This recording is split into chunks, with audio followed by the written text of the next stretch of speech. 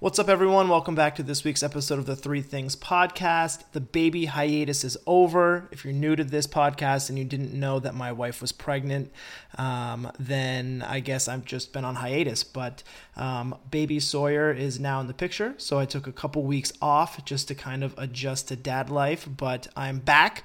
I know you missed me. This week we've got Andrew Gale. He's a buddy of mine. He's also the lead assistant coach for New Hampton Prep basketball over in, I believe it's Hampton, New Hampshire. He'll do a better job of explaining where it is. But him and I had a great conversation the other day about just coaching in general and kind of how the two worlds, whether it be fitness or sport coaching, kind of combine. And we share a lot of the same philosophies. It's a great conversation. I look forward to you all hearing it. And I look forward to delivering more Three Things podcasts and written content in the future now that the baby hiatus is over. Our mind's right, the baby's here, ready to go. Enjoy the episode.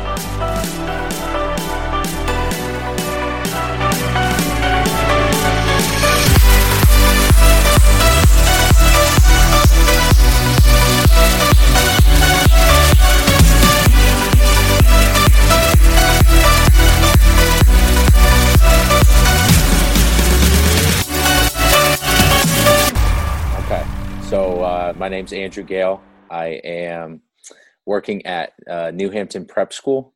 I work as a basketball coach and math teacher. It's in New Hampshire, a little bit south of Tilton. I got there obviously coming from the University of Vermont and being the grad assistant, and then making the step up to the prep school level. So Nice.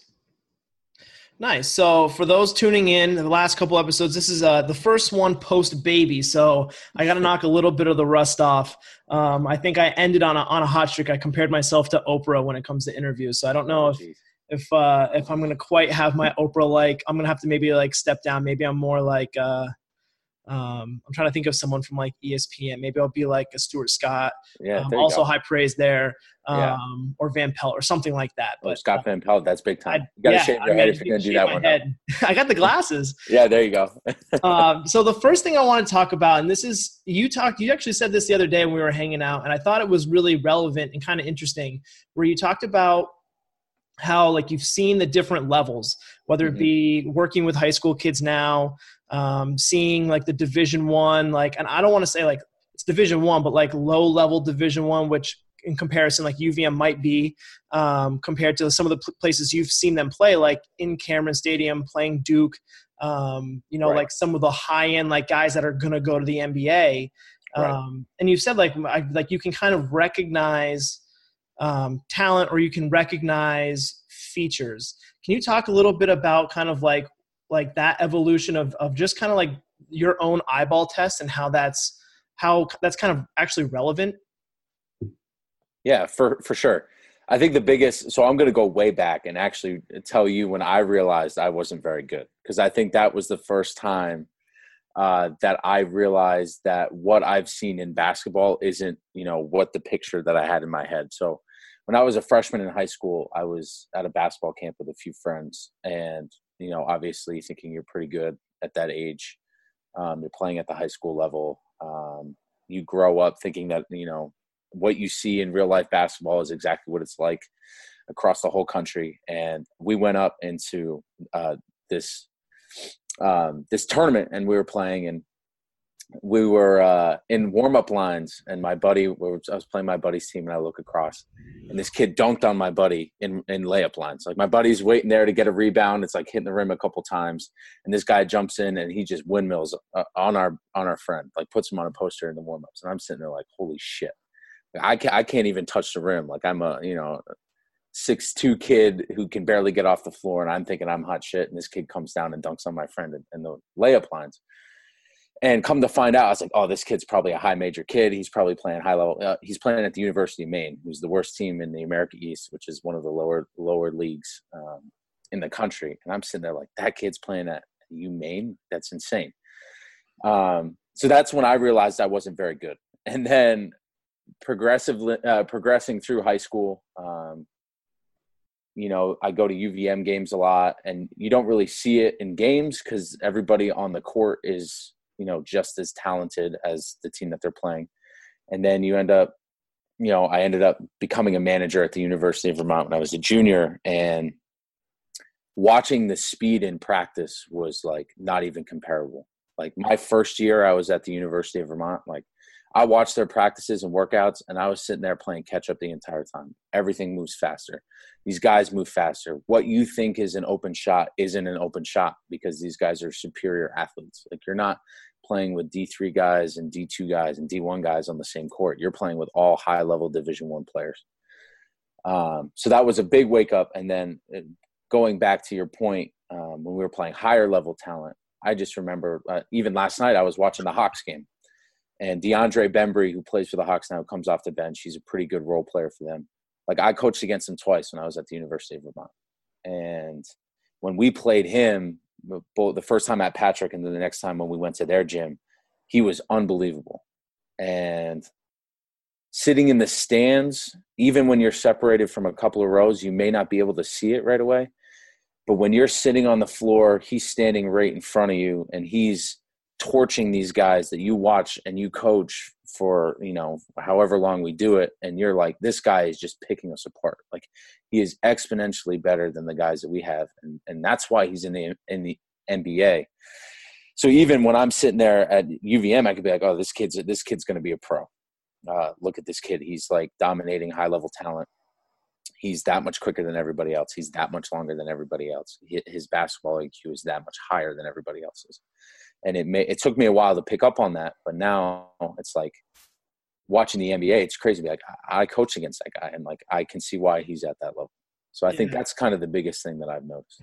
So how does that conversation happen now at New Hampton when you've got these guys, and New Hampton's obviously, one of the more elite prep school, especially on the East Coast, kids going there with hopes of playing like high major. And you were saying you had like 9 Division I guys on your roster, and where does that conversation start when you get a kid that comes on campus and he's like, yeah, I'm going to go here, I'm going to go there. And whether you're like, ooh, you okay, maybe you can, or you can kind of look at a guy and you're like, yeah, you can go there, and you kind of have to foster and kind of maybe protect the kid from himself. Like, where does that conversation start when you've got a young kid and you kind of have to maybe, keep them protected from themselves or knock them down a few pegs and say, hey, you got to work for it? Yeah, that's a great question, because to be honest, that's what we deal with a lot, in the sense that we recruit kids who are playing normally public high school level basketball. So they're the best player on their team, and they think that they can, they're going to come in and do the same thing that they did at their high school, when they're not playing the teams and the caliber of players that we play in our league. So usually the conversation is, I always don't mean it disrespectfully. I always say, hey, like, I don't think you understand what it takes to be as good as you think you can be. And that's usually how the conversation starts, is don't ever expect that because you're at New Hampton and you put on this jersey, that all these great things are going to happen to you and you're going to play Division I basketball, because nothing is guaranteed. So that's usually where I start the conversation. And then we say, do you know who plays at that level? Have you ever seen a game at that level? Do you know how hard they have to work to get to that level? Because they would, I share my experience at the University of Vermont, and they're like, okay, that sounds like a lot of work. And I'm like, yeah, that's a lot of work. And they're a top mid-major program in the country. Like they're not even, they're not playing in the Big Ten. They're not playing in the ACC. They're not, Big 12. They're not playing in all these leagues. Like, so I think it's kind of a shock too. And we just played every year at the beginning of the year, we play at the National Prep Showcase. And we have a preseason that's 3 weeks long. Guys are going at it. We play against each other all the time. They get comfortable seeing these players. A lot of these guys play on the same AAU teams in the past. So they think that they're really good. And then we go out and play a team. We played Hargrave this past weekend, and, they're from Virginia. And a lot of these guys don't know the players that they're playing, and they come out and they're just as good, if not better than we are. And I think the kids then realize, oh shit, like we're playing dudes from across the country who are just as good, if not better than me. And a lot of the times what we try to preach is, like we don't care about rankings in our program. We don't care if you're the first best player in the country or you're the 100th best player in the country. But what we do say is You got to go out and beat everybody that's ranked above you if you want to achieve the goals that you want to be. And if you want to be the number one player in the country, you got to prove all the evaluators that there's 99 dudes ranked ahead of you if you're the 100th player, that you're actually better than those guys. So that's usually how those kind of conversations go and how I like to approach it with the kids that come to New Hampton. Yeah. And this is something that, I see the other half. So people who are listening to this, I work at a Parisi Speed School. We work with a lot of athletes. We're in Northern Vermont, and we see some pretty good athletes. We have some Division I athletes. We've had some athletes that come over from Lake Placid at the Olympic level. So we kind of see the different tiers of like someone who is training for the Olympics and like how that athlete moves and what they look like. And that's why I was kind of big on the eyeball test, because I honestly think like if once you see someone at a high level move and perform, it sets a pretty good standard of what someone who might not be at that level looks like. To Division I kids, Division II kids, Division III kids, and then high-level prep school kids, which kind of fall somewhere in between those levels. They tend to be just a little bit younger. Right. And, so I guess my question for you now is, at what point can you be a better technician than your athleticism? Because for example, I'll get a kid, in the weight room, and like they move really well. Like they're quick learners, and maybe those are like your high IQ guys where you're teaching them something. You really only have to say it once, and they've got it. You're like, wow, this kid's pretty smart. Like you're probably pretty good at your sport because you're smart. And then we'll get kids that come in and there's some, I won't say names, but there's this one kid I had who went to University of Vermont. I believe you coached him. Yeah. And like the kid like could not do a chin up, could not do a push up, didn't know, and couldn't tell right from left, but it seemed like when he was moving. But you put a ball in this kid's hand and it's like, holy smokes. So from a coach's perspective, if you've got a guy who's just athletically, like you're like, wow, this is an impressive dude, but maybe is a liability technical wise, or vice versa, you've got the guy that's a super technician and is just dumb smart. Like, is there like a difference to those kids, or do they still have the same kind of ceiling? It just comes from a different area. It's not really a question, but I'm just kind of curious of your standpoint on that as far as actual skill goes versus like weight room, raw athleticism type development. Yeah. I mean, I think that's the biggest key, especially when you get to the next level. If you're, that's what we try to tell the kids at prep school is, okay, we're here to prepare you for college. So back to your point, like college coaches have contracts on the line.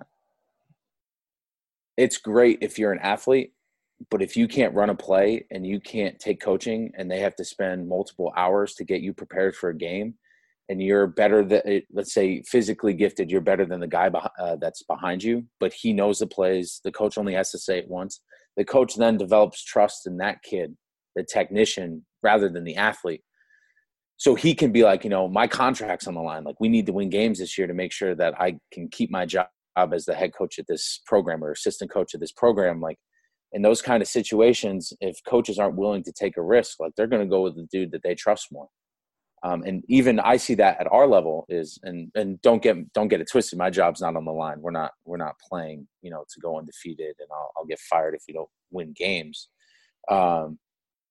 But when we just trust the kids that we have to say it to them once. And I think kids sometimes too, if you're coaching somebody, and I think a lot of people don't understand this, when you're coaching a team and you call somebody out for a mistake, if you're not the guy that's making the mistake, you should listen to whatever the coach is saying.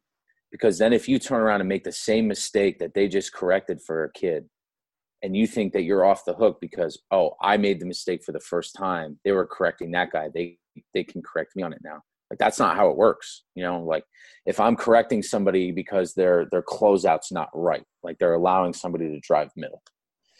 And that's, our athlete. And then the guy on the other side does the exact same thing. I'm going to want to rip my hair out. Like, I literally just said that to this kid over here. Why are you making the same mistake? And I think sometimes with the kids that tend to be more athletic, they rely on their abilities rather than technique and fundamentals and breaking themselves down. So It's a toss-up because, I mean, obviously in games you got to roll with guys sometimes who are just more physically gifted, and you're going to be like, these are our X factors. If they can put it together mentally, they have the body to do this. And, you hear that a lot in college basketball evaluation is, if this kid was 2 inches higher or 2 inches taller, he would go to a Division I school. Like we had a kid last year who's 6'3", shot 45% from three, like high-level shooter. Could rebound well for his position, but he was too small to be a 3, so he's playing Division II basketball instead of Division I. But he's talented enough to play Division I, so it's like a double-edged sword. It can work in your favor either way, I guess. I love that point you just brought up there as far as like coaching goes, and it's funny how you like whether you coach in one realm or another, like if you're explaining something to one kid and the other kids aren't listening or the other people aren't listening, like talk about a judge of character, like the high character kids are probably like glued to every word you say, regardless of who you're talking to. Whereas, some of the other kids that maybe lack in that department are kind of zoned out. And that's, I never really like even realized that, but thinking about it as you're talking about it, like that's such a high character move that I definitely want to pay attention to now more on my and more. Yeah, and sorry to cut you off. I think too, like a lot of kids think, I preach a lot during practice because our head coach does an awesome job. He's an absolute stud. But what I try to do is try to tell the guys, I always scream like, give your best effort. And for athletes in general, effort doesn't always mean – it means diving on the loose ball or pushing extra hard.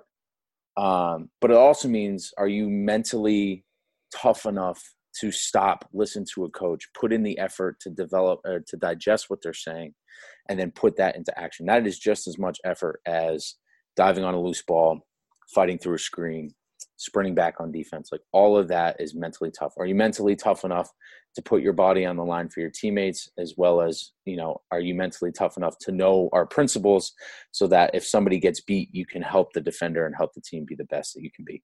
That's where mental toughness starts. Yep. Doing all those little things every single time.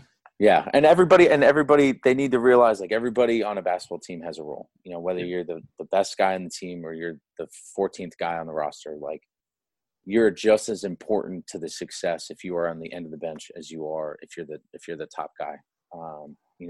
If you push hard in practice and you play your hardest and you challenge the guys that are ahead of you, not only are you getting yourself better, but you're making them better. You're making the team better. You're going to be more successful. And I think a lot of kids, I didn't know that when I was in high school, and, I'm sure I was a prima donna at points when I was playing basketball, but like now turning around, and if you can find kids that are mature enough to understand that and accept that, then that's when you see a lot of teams become super successful. Yeah. Yeah. Well, that's perspective, man. Hindsight's always 20/20. Exactly. So the last question I've got for you before we get into a little bit of a speed round, I don't know if you probably have never listened to a Three Things podcast, which I won't hold against you, but I have. The speed round's the best part. So It's new within the last like 3 episodes, but I don't want to overshadow the last question. Kind of diving into your history on different teams, whether it was the GA position at UVM, your role with New Hampton last year, your role in New Hampton this year, and just your previous coaching experience. Talk to me a little bit about successful coaching staffs. So you've been on, I don't know how many different coaching staffs, whether there be a turnover or, you're on the same staff this year to next year and there's a new piece or you're the new piece. Right. What are some consistent things that you've seen on coaching staffs that equal high level of success outside of the players, like just the dudes in the suits on the bench? Right. What are some similarities you've noticed that have kind of allowed for coaching staffs to really jive well? Or if there's something on the flip side, like, things that have kind of been detrimental or kind of make things difficult, what are those? Yeah. So I'm going to start with the University of Vermont because I spent the most time there. And I can really tell you a great story about that. Is just, so I was there for 4 years, 2 years as a manager, 2 years as a GA. And I think the thing that really separated our staff and made us as great as we were was we were willing to work just as hard, if not harder than the players were. And I think players sometimes forget that because coaches aren't out there running around doing drills. And, I think it's hard for players to, if I'm walking around, I'm a 6'4" guy. I can't touch the rim. If I tell a kid, go run up, grab that ball and dunk it as hard as you can, like, how do I then persuade them to listen to me when I say that? Because I can't go out and do that. Like, a lot of the things that I tell kids to do on the basketball court, I could never do. So we had a good balance of ex-players who played at the college level, and we had a good balance of guys who maybe didn't play at the college level but had a lot of experience with coaching or being a manager or manipulating X's and O's. So being able to establish the trust with the players that we know what we're talking about was huge. But that came because we did a lot of work. And I'll say this, that we worked just as hard as the players did. Like, we were up watching film. We're in the office early. We're doing our homework. We're looking at all the stats. We're breaking down each individual player, seeing what their strengths and weaknesses are. How do we manipulate our game plan to make sure that our guys are in the best situation to be successful as possible? You hear a lot about that with the whole Tom Brady, Bill Belichick thing is, well, is Tom Brady who he is because of Bill Belichick, or is Bill Belichick, is he who he is because of Tom Brady? It's because both of them work so well together.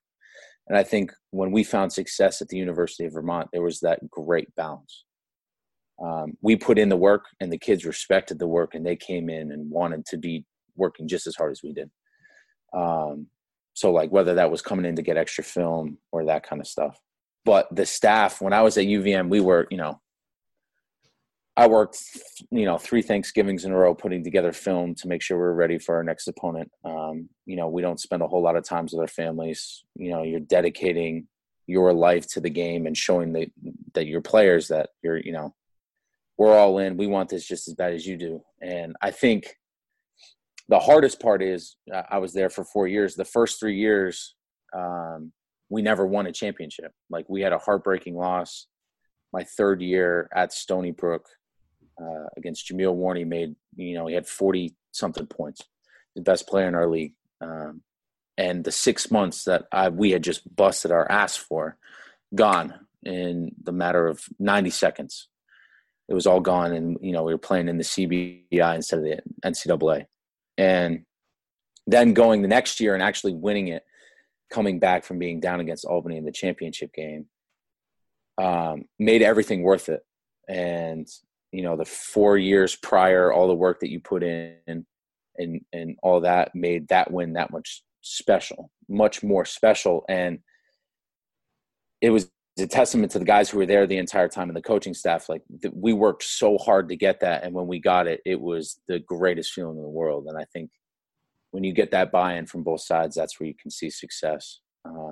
And on the flip side, so now going into New Hampton, last year, we had a really new team, really young team. We only returned 1 kid from the year prior. And we really struggled at the beginning of the year. We were 1-8 to start the season. A lot of teams wrote us off. We ended up finishing on a 15-8 run, knocked off Brewster on their home court in the playoffs.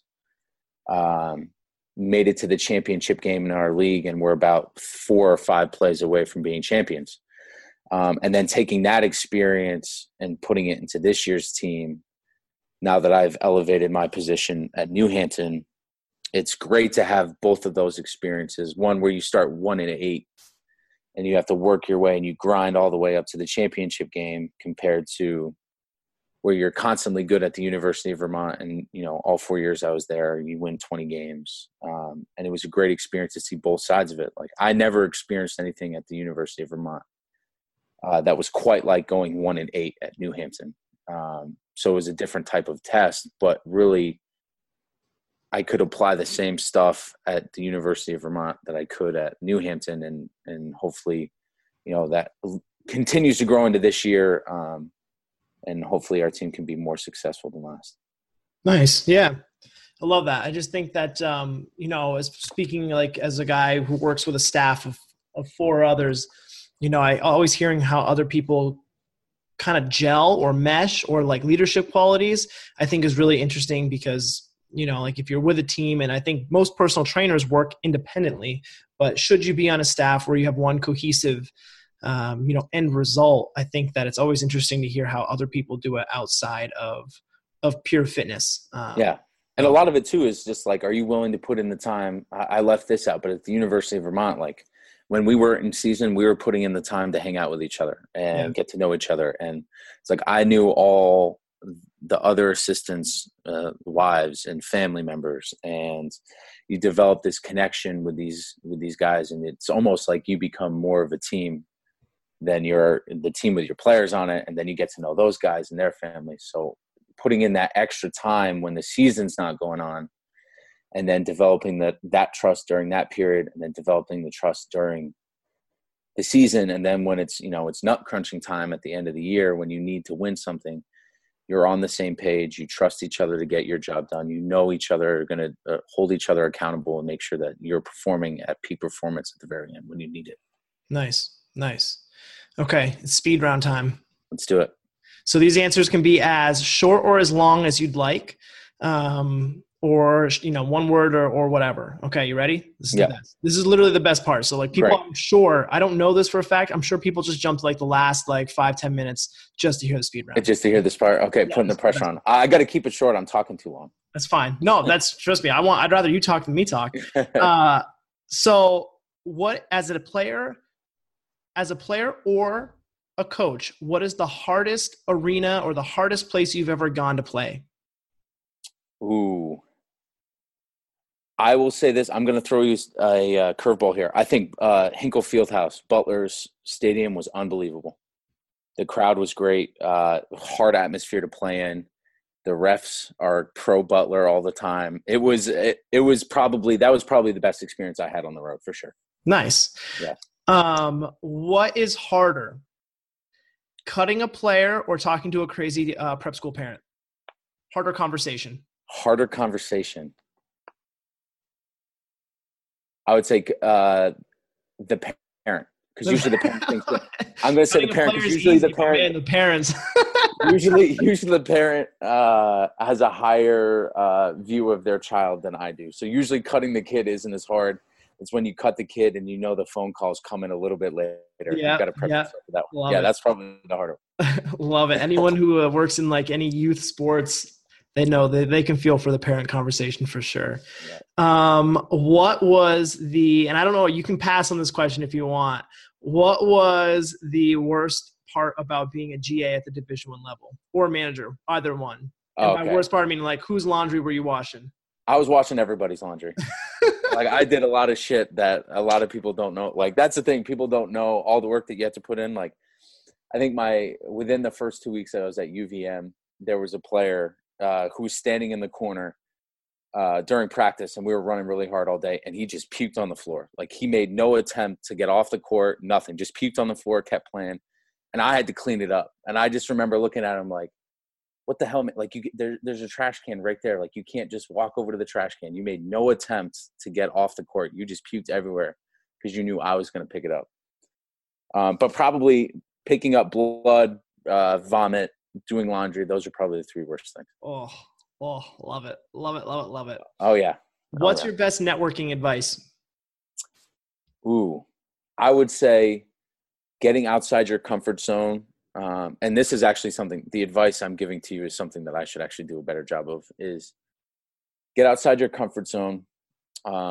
Be willing to go to events and hang out with new people. So what I tend to do is I tend to go to these recruiting events, and I'll hang out with the same coaches that I've already developed a relationship with, instead of going out and trying to meet new guys. And I think that's the best thing that's happened to me at the prep school level, is we have all these coaches come into the gym and you're almost kind of forced to talk to them. So I'm continuing to get outside my comfort zone and develop those relationships. But the best advice I can be is make yourself feel so uncomfortable that you want to crawl out of your skin. That's probably the best advice I could give. What is the worst thing and this isn't I don't mean this to be an NCAA violation thing, but in dealing with kids, coaches, parents, what is your weirdest recruiting story? Weirdest recruiting story. I can give you the funniest one. We had a kid. So we had two kids up on a visit when I was at the University of Vermont, and we were having practice, and the kid's mom was sitting in the corner of the gym, and she passed out. Like, she was sitting in her chair, leaning back, mouth open. She was completely knocked out. And as a staff, we're trying to run a practice and like get these kids through drills. And there's this kid's mother, like on the verge of snoring, just sitting in the corner. And we're like, wow, does this kid want to be here? Like, does the mom even want to be here? Like, is this something that she's even interested in? And that was the most bizarre one I think I've ever had to deal with. It's like the opposite of like the crazy parent phone calls, like the mom that comes and just takes a nap in the corner. Yeah. And you're kind of like, you look at the kid and you're kind of like, is this normal? Does she normally do this? Is she like, what's going on? And the kid's like, no, like, I really want to be here, all this stuff. And we're like, okay, like, that's great. And we're glad you want to be here. He ended up coming to the University of Vermont. That's awesome. And it was great, but that was probably the most bizarre thing I've had to experience. That's awesome. Little known fact about Andrew Gale, you also serve as a bartender sometimes. Yes. How has your bartending skills helped you in the coaching world? Being able to communicate with people.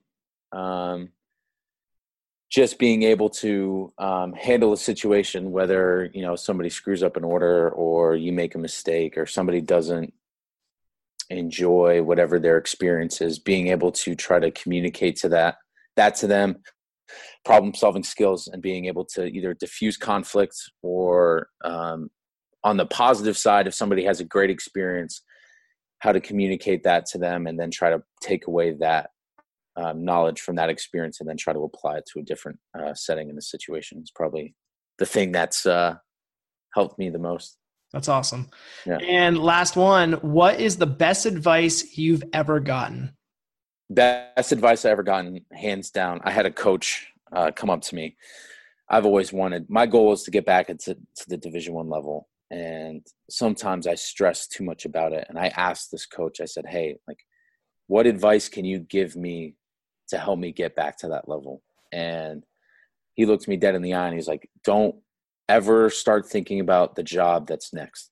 He's like, if you crush the job that you're doing now and you win games and you do the best job you can in the situation you're in now, the rest of it will take care of itself. So instead of focusing on trying to get back to the Division I level, why don't you just win as many games as you can at New Hampton? Why don't you help the head coach elevate himself to get him a better job so that you can take over? Or why don't you go out and get the recruits to make, to get to the championship game again? So focus on doing the job that you're doing at the moment rather than thinking 5 years down the line in the future. Love that. Love that. Anytime I ask that question, people know it's like right on the tip of their tongue, man. Like everyone knows what that best advice is and they think about it a lot. So yeah, it's been sitting there for a long time. And sometimes I even I'm like, oh, what am I doing? And then I have to pause and be like, all right, remember what Coach X said to make sure that you continue to. Well, now you can just go back and re-listen to your own podcast and just put it on repeat and then just let it play in the background and just let those views and let those plays just count. I need it. Andrew Gale, that's the three things, man. Thank you so much. Sleep with it in, right? What's that? Yeah, thank you so much. Well, it's like you sleep with it playing while you're sleeping, so it's stuck in your head. I mean, I don't do that every night. I don't put my podcast on and just let it repeat. I don't do that at all. Yeah. Andrew Gale, I'm sure I will see you. You're going back to school when? Sunday night? Yeah, tomorrow night after the UVM Bucknell game. Okay. Well, yeah, I'll be back in 2 weeks and we'll hang out. Yeah, I know. You got when's winter break? 14th. 6th. Well, actually, we play the 14th, so 16th I'll be back. Nice. I'm sure I will see you very soon. Yeah, of course. Thanks, Appreciate it, man. Hi, everyone. It's Casey again. I just wanted to say thank you so much for listening to this week's episode, and I wanted to ask you a huge favor. I don't ask for a lot of favors, but if you could, whatever you're listening to this podcast through, iTunes, Google Play Music, SoundCloud, if you could take a minute and just go write a review, I would really appreciate it. I don't get any bonus points or anything like that for it, but I really think it would help get the word out. And if this podcast has helped you, it might help someone else, and it'll do a better job of getting that word out to who might need it.